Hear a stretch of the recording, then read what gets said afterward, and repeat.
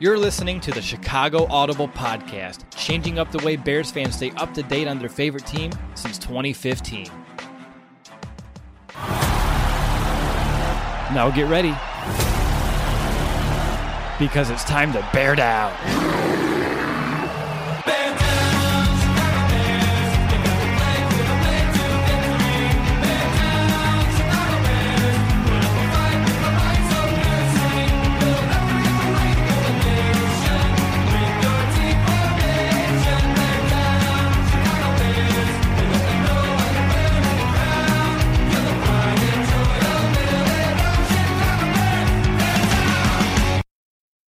Welcome back, Bears fans, to another episode of the Chicago Audible Mailbag Podcast, Week 16 edition, and the second one of the new name, the Chicago Audible.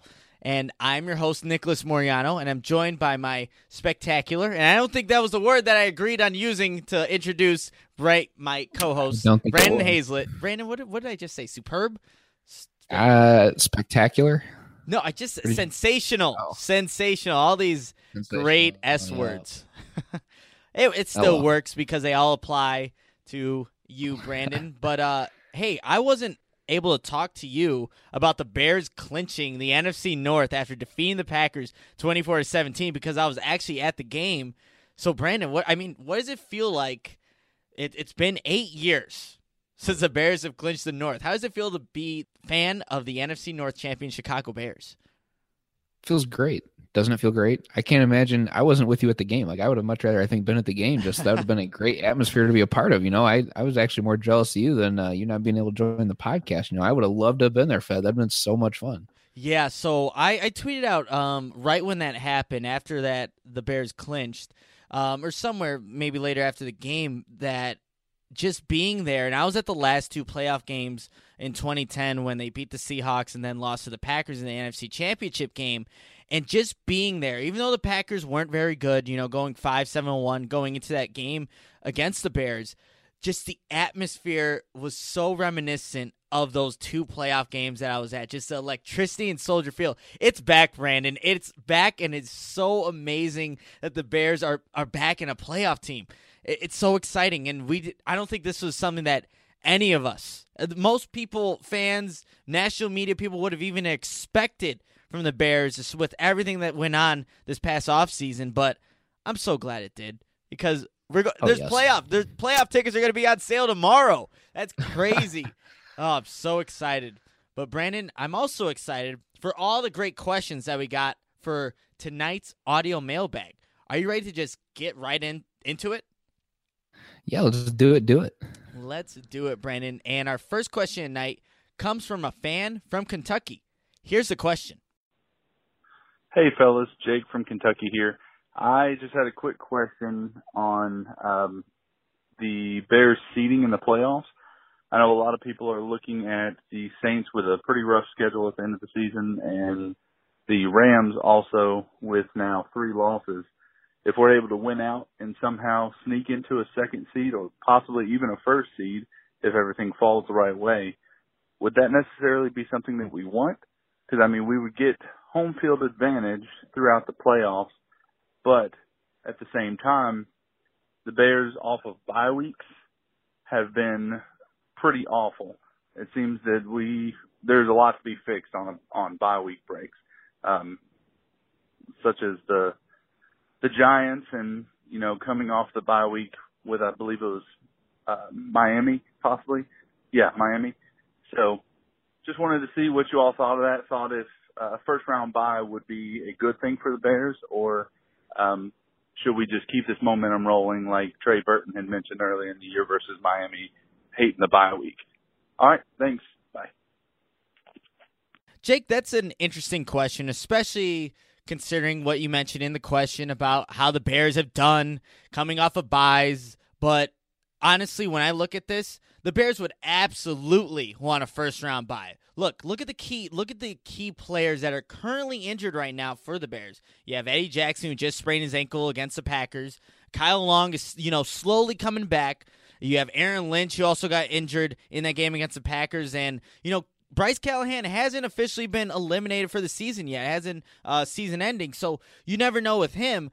But this is a chance for the Bears. If they are, able to win out and then have the Rams or the Saints, falter in the end of the season, which they've showed that they're not as dominant as they were in the beginning of the season, this Bears team is going to absolutely want this first-round bye. It's still a first-year head coach and a second-year quarterback, and I'll take more time for them to prepare for any opponent with a first-round bye than being scared of a possible layoff. And you got to also think, with the layoffs that you mentioned against Miami and the Giants, the Miami was the bye, and then they had that long extended week because of the Thanksgiving game against the Giants the following week, which they end up losing. They lost both of those games.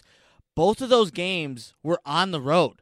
So essentially, if the Bears get a first-round bye, that means they'll be playing at home. The Bears are a completely different team at home. So that's why if the Bears have an opportunity, they should definitely, want to get this first-round bye, and they're going to play for that because, again, at home, more time to prepare, get these players that are currently injured, a little more time to get healthy. I think that's absolutely the route that the Bears want to go. I know they've had, even going into last season, they haven't been good off the bye. I think it was that Packers game last year at home where they just stunk it up against a Brett Hundley-led Packers team.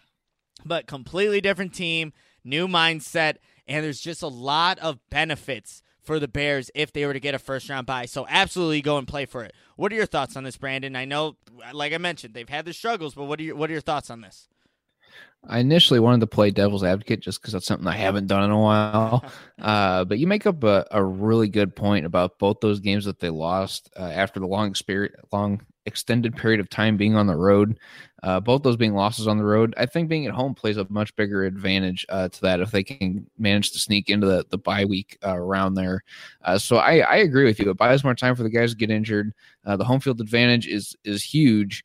And I don't think you see that same kind of team that we've seen against the Giants and the Dolphins on the road after a bye week. I think at home, because there's a little bit more familiarity, you're not in a hotel that you're unfamiliar with in a different time zone, things of that nature. So there's a lot of things going for you at home that some people may not think about. The commute's going to be the same.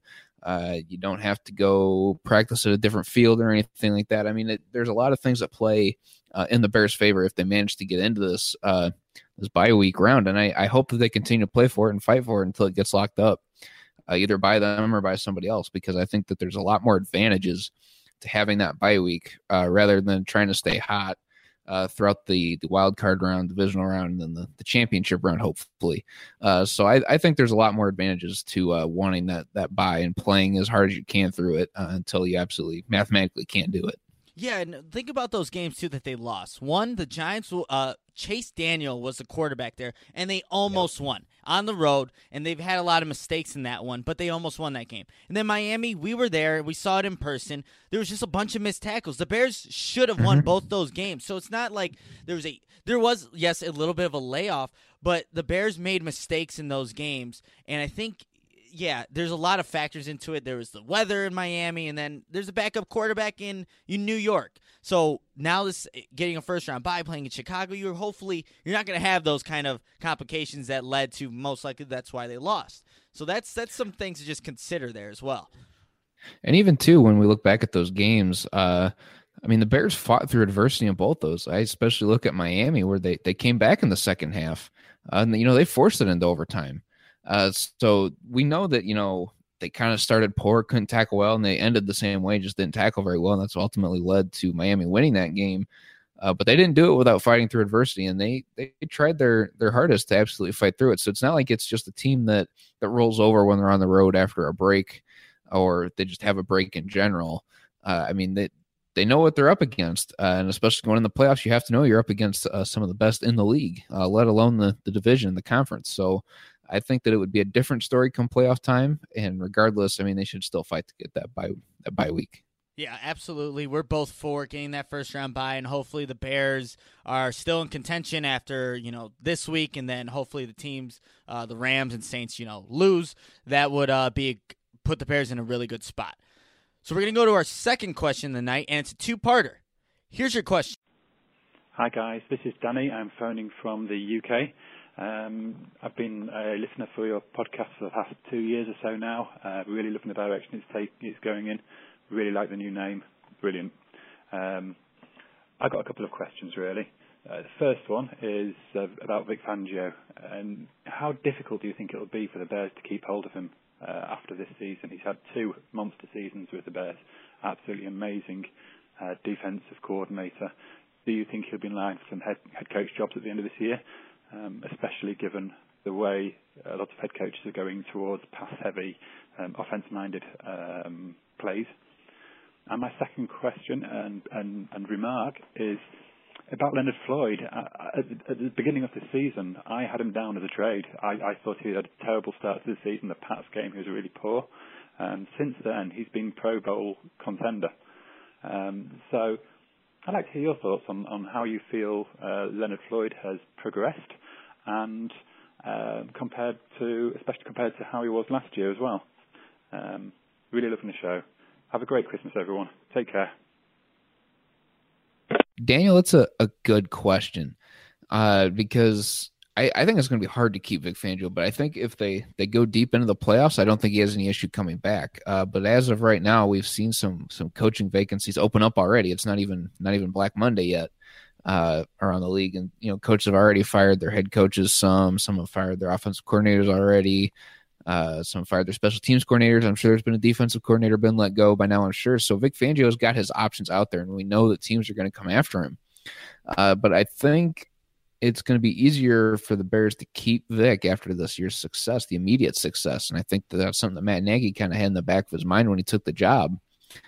We have to show a lot of promise now in order to keep this guy, because he's, like you mentioned in your question, all the young coaches being hot commodities for their offenses. There's not really many hot commodities for a young defensive coordinator. You don't hear about those. You want it. A lot of people are, they score points. But Vic Fangio is able to keep teams from doing that. And that is something that I think is very imperative for the Bears to keep. Whatever it takes to keep Vic Fangio here, I really hope that they pull out all stops for that one.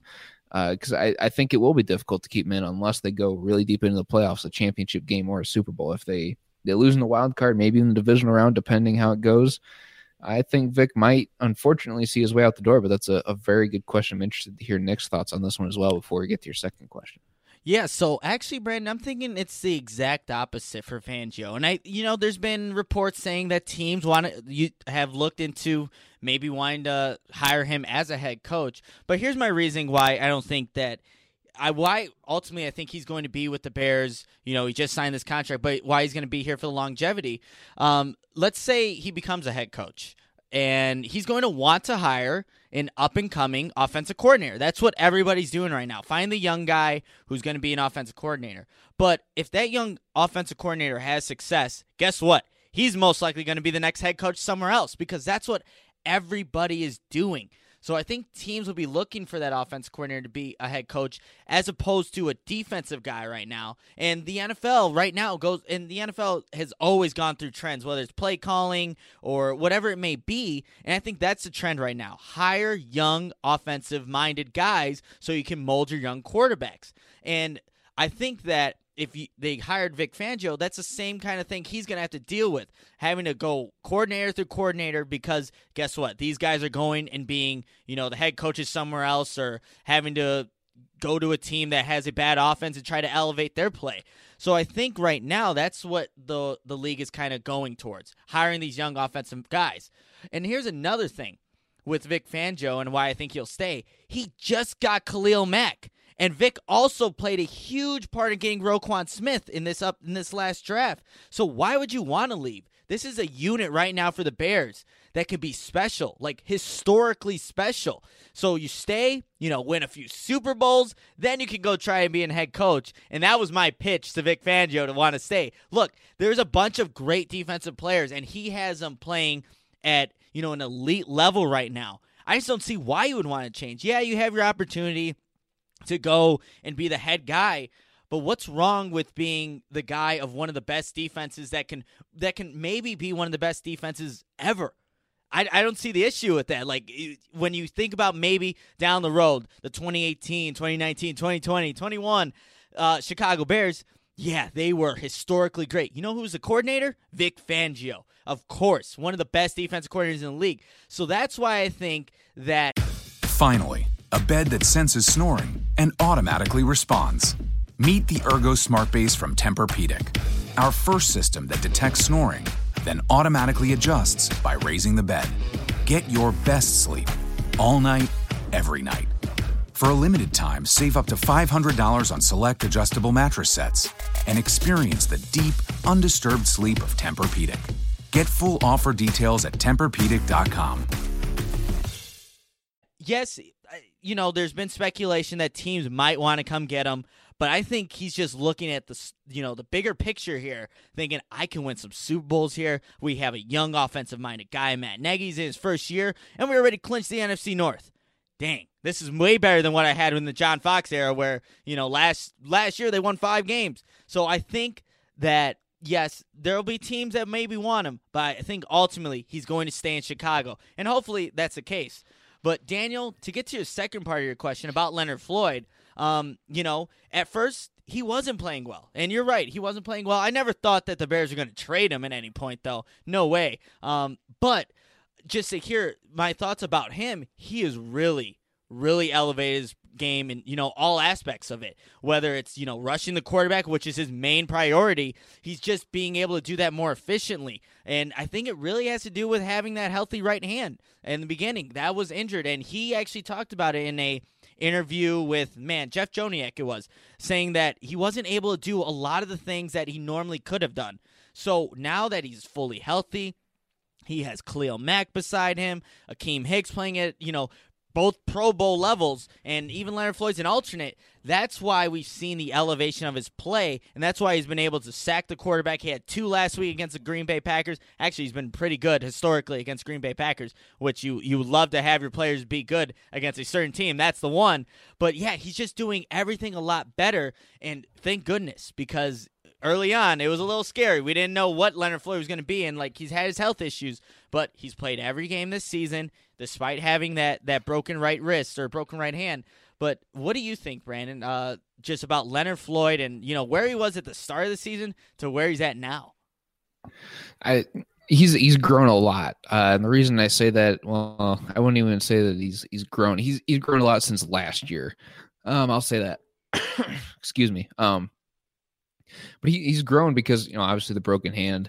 And someone else brought up on Twitter a very good point about how he still may not have been 100% from his knee injury that he suffered last year as well. So those are 2 body limiting factors to his success that he didn't have early on. So it's great that he's out there now, absolutely tearing it up. And actually the picture that I love is the one where Aaron Rodgers is getting sacked and Leonard Floyd's got his arm around him. And everyone's like, oh, look at Aaron Rodgers' face. That's what happens when you get sacked by, Monster Midway or whatever the caption is. But I look at Leonard Floyd's arms. They're just huge. That's something I think is very undervalued by him is his strength. I mean, next time you see that picture, take a look at his arms. They look like robotic, scary, very toned, kind of really freaking strong kind of guy. And that's something when you look at him, he's just a lean, skinny guy. But then when you see, that picture, it's like, whoa, this dude's ripped. So he's strong. That's an undervalued part of his game. And also, I mean, they weren't gonna trade him because, I mean, he's a former 1st-round pick. He brings a lot of value, brings a lot of speed, brings a lot of flexibility, the strength, like I mentioned. Still can't get over that. I don't know why. But he brings a lot to the table, and it's a good thing that he's back to the form that we know he can be. And like Nick, you said, it's good to have your player step up against a team that you really don't like. Yeah, exactly. And actually, Brad, you mentioned Leonard Floyd's arms, and that actually has its own Twitter account right now where it's literally Leonard Floyd's arm. And I wish this was a video podcast just so I could put it up there. The dude is, like you said, jacked. He's lean, but he is jacked. So if you want to follow that Twitter account, it was just made. It's at low flow arms. So you could definitely follow that. It has a picture of Aaron Rodgers yelling and Leonard Floyd's left arm draped all over him. And like I said, that guy is jacked. So yeah, you could do that. But yeah, Leonard Floyd having the season that he's had has really escalated this Bears defense and made it one of the top units in the league because of how he's been playing as of late. So Brandon, we're going to go to our third question of the night. And it comes from Tim. Tim, here's your question. Hey, Bears brothers. Tim from Spring, Wisconsin here up in Packerland. Curious to what you guys' thoughts are on Wayne Larrabee's comments calling Matt Nagy arrogant on some of his play calling last Sunday during the Packers radio broadcast. Keep up the good work. Go Bears. Tim, that's a good question, because prior to you asking this question, I actually didn't hear the comments from Wayne Larrabee. And for those who may not know, Wayne Larrabee is a play-by-play guy for the Green Bay Packers, and he made some comments during the broadcast about Matt Nagy's play calling, and he mentioned that it was arrogant, and that specifically happened after the failed fake punt. So that play actually happened on the Bears' first possession of the third quarter, and the Packers opened up the second half with a drive that ended with a field goal. And it was a 14-6 ball game at the time, and Rodgers in the offense clearly didn't have anything going for them, and Matt Nagy calls this fake punt. Look, I will say that I wasn't a fan of the call, especially because it didn't work, but it just didn't seem like it was the right time. But I think where Larrabee kind of goes a little overboard, saying that it's arrogant, is because, well, Matt Nagy he's just being himself on that play. That's what he does. He calls these trick plays, and he's done it all season. So that goes back to what's on his play sheet, be you. So he didn't change from who he was. That's what he does. He's been running trick plays all season, and for the most part, they have worked. They really have. So you just got to know that not all of these are going to work. Whoopie-doo. That happens. That's, the life of a play caller in the NFL. You're not going to make every right play call. But he thought he had a good opportunity to catch the Packers off guard, get a first down, keep his offense on the field. And like I said, it was a 14-6 ball game after the Packers scored a field goal on the opening drive of the second half. You send that drive. Who knows what ends up happening? It didn't work. But I like that Matt Nagy, stayed to who he was. And look, we can disagree with the call, but at least he stick to himself and his play calling. But the Bears still won, and I think Wayne Larrabee just kind of went a little overboard. Was just in the moment, like most of us would be, seeing that it's a momentum shifting play. But that's where I am with that. What do you think, Brandon, on Wayne Larrabee calling Matt Nagy's play calling arrogant? Yeah, I definitely think that's something a more in the moment thing, because at an 8-point game at that point, I think Matt Nagy is really just trying to seal the game, because it's still in reach. It's only 8 points at that time in the game when he calls the play, so that's still a one-possession game. So go ahead and run the fake if you want.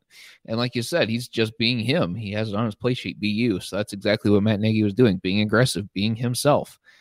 I almost expect something like that, every game. And I'm with you. I didn't agree with the call, especially at the time. I kind of had a feeling that it was coming because we hadn't seen any trickery throughout the game yet. I thought it was just a very poor time, wrong place in the field to even call it. I think if you're going to do it, you got to be on the other side of the 50 to do something like that, especially in a one-possession game. So I wasn't a fan of it either, but to call it arrogant, he's just trying to seal the game. He's trying to get the Packers out of reach for the second half because it's still a one-possession game. And they ended up coming away with points. It was a big momentum switch. So I understand in the moment why he would say that, just speaking out of pure frustration. But the Packers end up with points. Packers actually end up scoring 11 points, I believe, in that quarter. And it worked in their favor. But at the same time, I wouldn't call it arrogant. He's trying to just put the game away.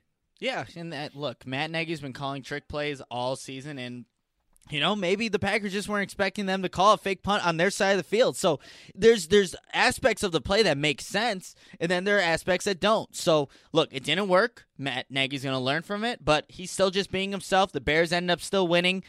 Yes, I think the Packers actually scored a touchdown off of that.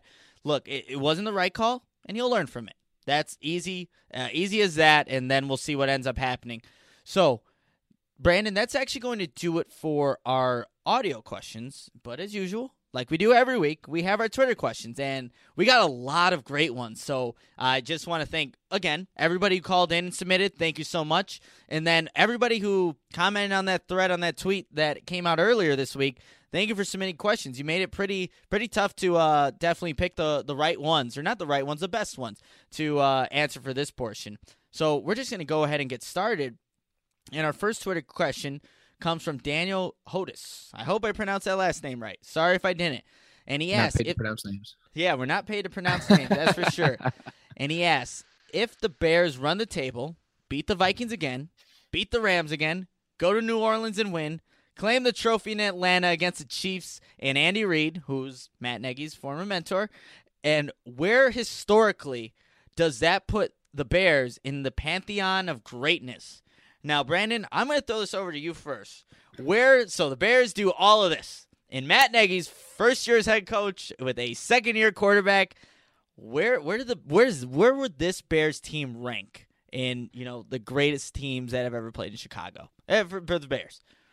That storyline really helps the argument as to where they would rank historically amongst the Bears and even amongst the NFL. I mean, that's a great storyline to follow. But boy, is it tough to beat 85. I think just how bad they were beating on teams. And granted, this is Matt Nagy's first year as coach, so he's still trying to get things figured out. We had some growing pains, quote unquote. I mean, 10-4. I don't see a whole lot of growing pains in there, even though there were some. But I think it's tough to beat 85. It is very tough to beat 85 because they weren't beating guys like they were then. They weren't quite, limiting teams to what they were. And if it's going to be a challenge to Vic Fangio to let them, not score as many points and still let it be a challenge, it's definitely not a criticism of the way that they're playing now. I definitely want to get that straightened out, that's not a criticism. It's just where they rank in greatness. It's incredibly tough when people think of good defenses in the NFL. What's the first one that always comes to mind? The 85 Bears. Always. No matter who you talk to, who they root for, it's always the 85 Bears as far as the best defense ever out there. And that really helped them just beat down opponents into the ground. So I think that as far as greatness, as far as the NFL historically within the Bears franchise, that the storyline puts the Bears in this year's Bears in a second place, definitely. But 85 is incredibly tough to beat, I think. Yeah, and look, Brandon, we weren't alive when the 85 Bears were playing, but we know about them. We know as if like we were because of just the nostalgic, of that Bears defense. There's, obviously 30 for 30s, and if you haven't seen the one on Buddy Ryan, go absolutely see it because you'll cry at the end of it because I definitely did. But look, we hear stories about that defense, and you see the highlights and what they were able to do, and they went 15-1, and they in the Super Bowl 46-10. I mean, that's outrageous. It was over before it even started. So that defense will live on forever. That will never go away. And look, you still have people dressed up as Ditka when they go to games, the super fans. That's never going away. So regardless if the Bears win the Super Bowl, they can win it maybe even 47-10, one better than the 85 Bears. I just don't think you can eclipse that team. That unless you go 16-0 and are just dominant through the playoffs like they were, and do something very similar, it will be if this team were to do what you said, Daniel, in your question, just run through, beat the Vikings, beat the Rams, go to New Orleans, beat them, and then claim the trophy, as you said, against the Chiefs. They would still rank number 2. I know there's a lot of a lot of factors in there, but I still think they would be ranked number 2. But still, that's a great place to be when you have the 85 Bears. It's just history. It's a legendary team that probably won't be replicated again, just because of how how they approached each game, how they finished each game. But like I said, that's not a bad thing. But hopefully, they could do, a lot of those things that you said, because that's obviously it's an if question. If this happens, that happens, that's where they would rank. And, like I said, we weren't alive, but we know so much about the 85 Bears and what that team means still to this city. So let's get another team that can mean, close to, or maybe even more for some. Just a Super Bowl winning team is always great to have. Multiple are always great to have for a sports city. All right. The fifth question comes from good friend, Windy City Gridiron's Bears Den dude. And great, we are great friends with Windy City Gridiron. And the question is, Ken asks, Joshua Bellamy has had a very solid year, both on special teams and as a wide receiver number 4. Has he earned a multi-year deal yet? And to answer your question, Ken, I think he has. Look, before Brandon and I went live, I asked Brandon, would you believe me that Joshua Bellamy only has 12 receptions on the year? And, I was surprised to see it, and so was Brandon, because it seems like he's gotten more receptions than that this year. And Maybe some's been a bad thing. Maybe some's been a good thing.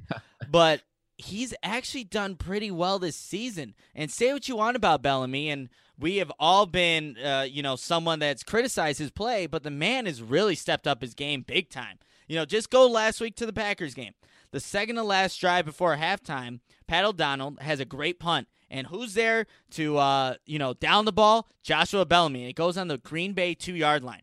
The Green Bay Packers end up having a 3-and-out, and the Bears get the ball next. On that next possession, the Bears actually score their second touchdown of the game. And on that drive, Trubisky connected with Bellamy on an 18-yard pass. So he's definitely improved as a route runner and especially as a pass catcher. That was always the thing. Bellamy could get open, but could he catch the ball? So he ran a nice route on that play, and he had a nice catch. And I think he is deserving of a multi-year deal. And I thought of Sherrick McManus, another special teamer, who at times now is being asked to play a more pivotal role on defense. So a contract similar to his might be the best bet. And what McManus signed for in the offseason, got an extension worth 2 years, $3.5 million. I could see Joshua Bellamy getting something like that, maybe even a little more, because he's asked to do more than Sherrick McManus is, throughout the longevity of the season, play a little bit more on offense. So I can definitely see him and the Bears wanting to extend a guy. And look, he seems like a really good locker room guy. I know he talks a lot of smack, and he really does. And he gets in, the defense's pictures when they score touchdowns. But he really is a guy that I think the Bears like having in the locker room. What do you think, Brandon? Joshua Bellamy, a guy that's been polarizing figure here in Chicago. Do you think he earns a contract extension at the end of the season? Polarizing to say the least, because I think when we were kind of going through the positional breakdowns on who's going to make the team and who's not, I think we all had Josh Bellamy wanting/expecting him to get cut. Because he just drops all the easy passes. He makes all the hard ones, which is weird, but he just can't focus on the easy ones. You got to be able to make those prove something, and this and that. And then you see the catch, like you said, against Green Bay, where he stretches out full extension, makes that catch in a pivotal point in the game. That's a guy that you want around. And especially, like you said, he's a very good special teamer. Was there to down the ball at the 2-yard line. Great locker room guy. He's the DJ at Club Dub, apparently. He does a lot of great things for this team that go unnoticed. His impact feels a lot bigger than those 12 receptions that he's had. It seems like he's always on the field, even on defense. Well, because he is on the field on defense with all those celebrations, but he's always around the ball. Always, his impact just feels better. If for some reason I keep spotting him on, like, when he's out there as a receiver, than I do some of the other guys sometimes. I don't know why, but like his impact just feels so much bigger than those 12 receptions. So for that reason, I think he's definitely earned himself a multi-year deal. And if you were to ask me that question 4 or 5 months ago, I'd have told you no. I didn't think he was even going to make the team. So I think it's great, especially that Matt Nagy's brought this out of Josh Bellamy, gotten the most out of this guy. Now we see what he actually can do and the big impact that he's leaving on games and on the season. Yeah, and that's great to see, because that's a lot dealing with the coaching, helping him out to get his full potential out. And he's really changed that perception for himself around the city of Chicago, and I think fans. And I think if people are still complaining about Josh Bellamy, you really got to go back and reevaluate yourself, because he's played a lot better and has been on, like you said, all around, whether it's on offense, special teams, and like we said, in the defense's photos when they're celebrating, he's always around at some place at some time. And with that being said, he's, I think, earned himself a contract extension at the end of the season. All right, Brandon, we're going to go to our 6th question of the night, and it comes from Sid Kenyon. And he asks, this team is really good this year. Yet anyone who wasn't named Adam or part of the Chicago Audible predicted 7-9 like our coach was Jeff Fisher or something. When are you guys going to gloat about your Bears predictions? Well, it's going to happen right now. It's going to happen right now. So I went back and checked on the a preview that we did earlier on the season. So 5 members of the Chicago, well, you know what it was before, but what it is now, the Chicago Audible, 5 members had 9 wins, 1 member had 8 wins, and 3 had 7 wins. Not going to say who had 7, but I will say that I had 9. But they've already exceeded that. They have. So I guess when we were making those predictions, there was a lot of factors that came into it, and that obviously happened before Khalil Mack. So, had that have happened, who knows where our predictions would be. But we all had, I think for the most part, there was these expectations that we didn't even know because Matt Nagy, he was the X factor, and all these new kind of components in there with the offense. We knew what the defense was going to do, but we did have higher expectations than I would say most for this Bears team, and they've exceeded all of ours. Nobody had them at 10 wins. Nobody had them win the NFC North or just winning, getting into the playoffs. Nobody did. But Brandon, what do you think about this? I think we did overall as a staff a pretty good job.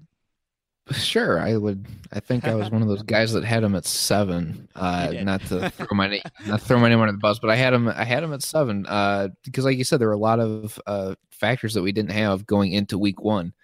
So this prediction was pre-Khalil Mack. Had I known we were going to have Khalil Mack, I'd have pegged him at 9. No problem. I think he's that much of a game changer. He can add 2 wins, I think, to a win column. We didn't know what to expect with the offense. Like you said, we didn't know what Mitch was going to do in his second year. We didn't know what kind of impact Tariq Cohen was going to have, if the coach was actually going to use him, because, the old regime didn't use him at all, which is, looking back at it, it's really sad. They missed a great opportunity there. We knew that the defense was going to be good. Again, pre-Khalil Mack. Now he opens the door for so many other guys to have a bigger year and have a bigger impact on games. That's why the front 7 is so dominant. So I'll eat my 7 and 9 because I was keeping my expectations mild and tempered. I had a feeling it was going to be an improvement. I didn't think by this much, and I will happily admit that I was wrong, and I'm glad that they're proving me wrong, because if it had been anything less than 7 and 9 or 8 and 8, then it'd have been a really disappointing year, I think. Seeing now all the talent that we have, and it's just amazing. I'm filled with happiness for this. I'm glad I was wrong, So I wish I could gloat about my record, but I was one of those guys who didn't know what we had as a coach. I definitely didn't think he was a Jeff Fisher. Just want to throw that out there. But I predicted him at 7 and 9, and I will happily eat my words on that one. Yeah, nobody knew what this team was capable of, and like I said, they've exceeded all of our expectations.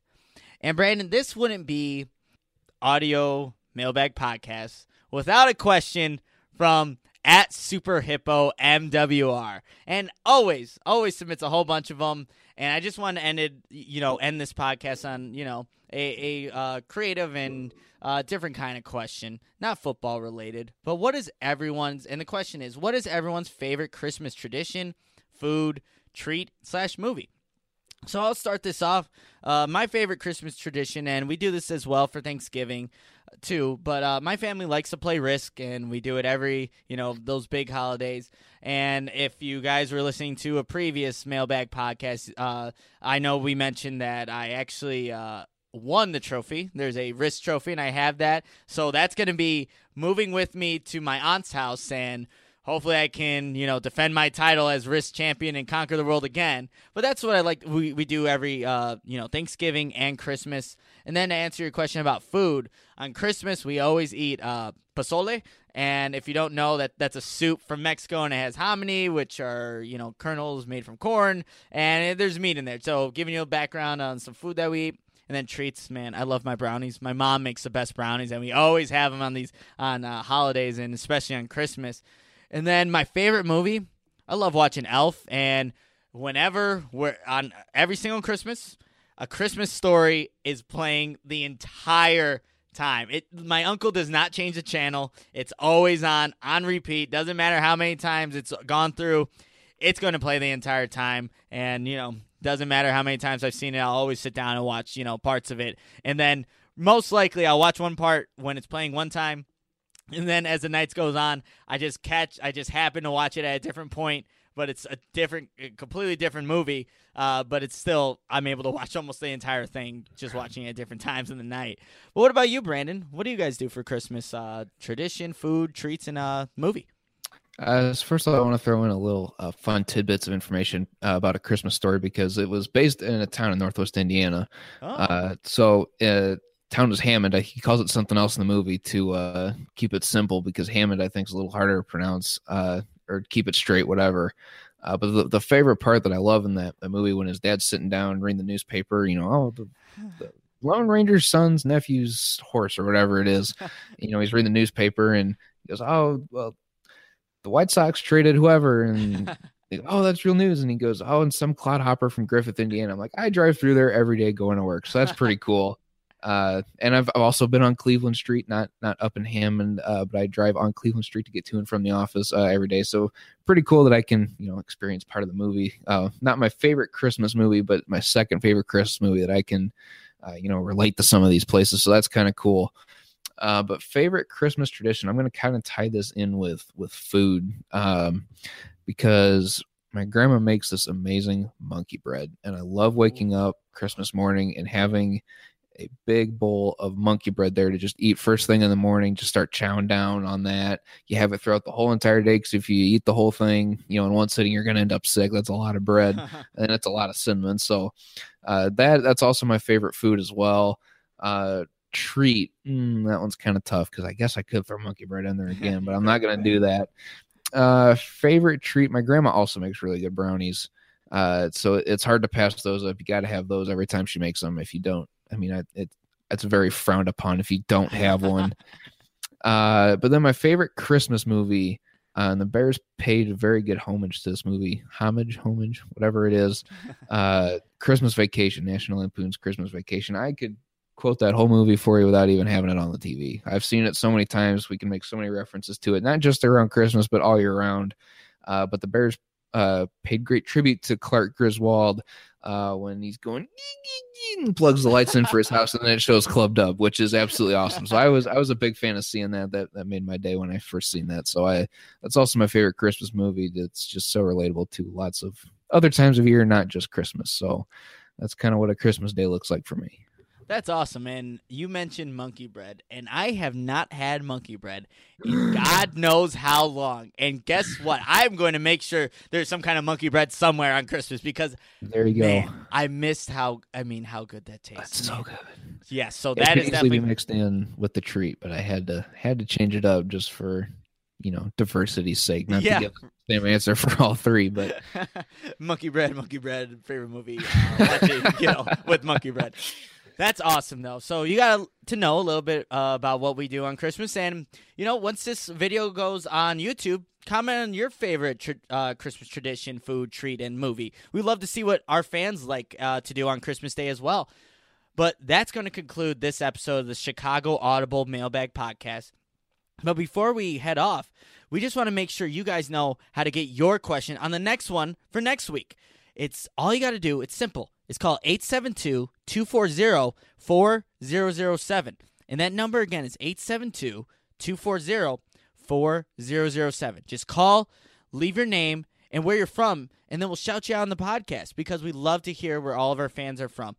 And again, there's another podcast. There's a couple more podcasts later in the week. We're going to preview the game tomorrow. Bears 49ers. So make sure you tune in for that one, 6:30 Central Time tomorrow on Thursday. You're not going to want to miss it.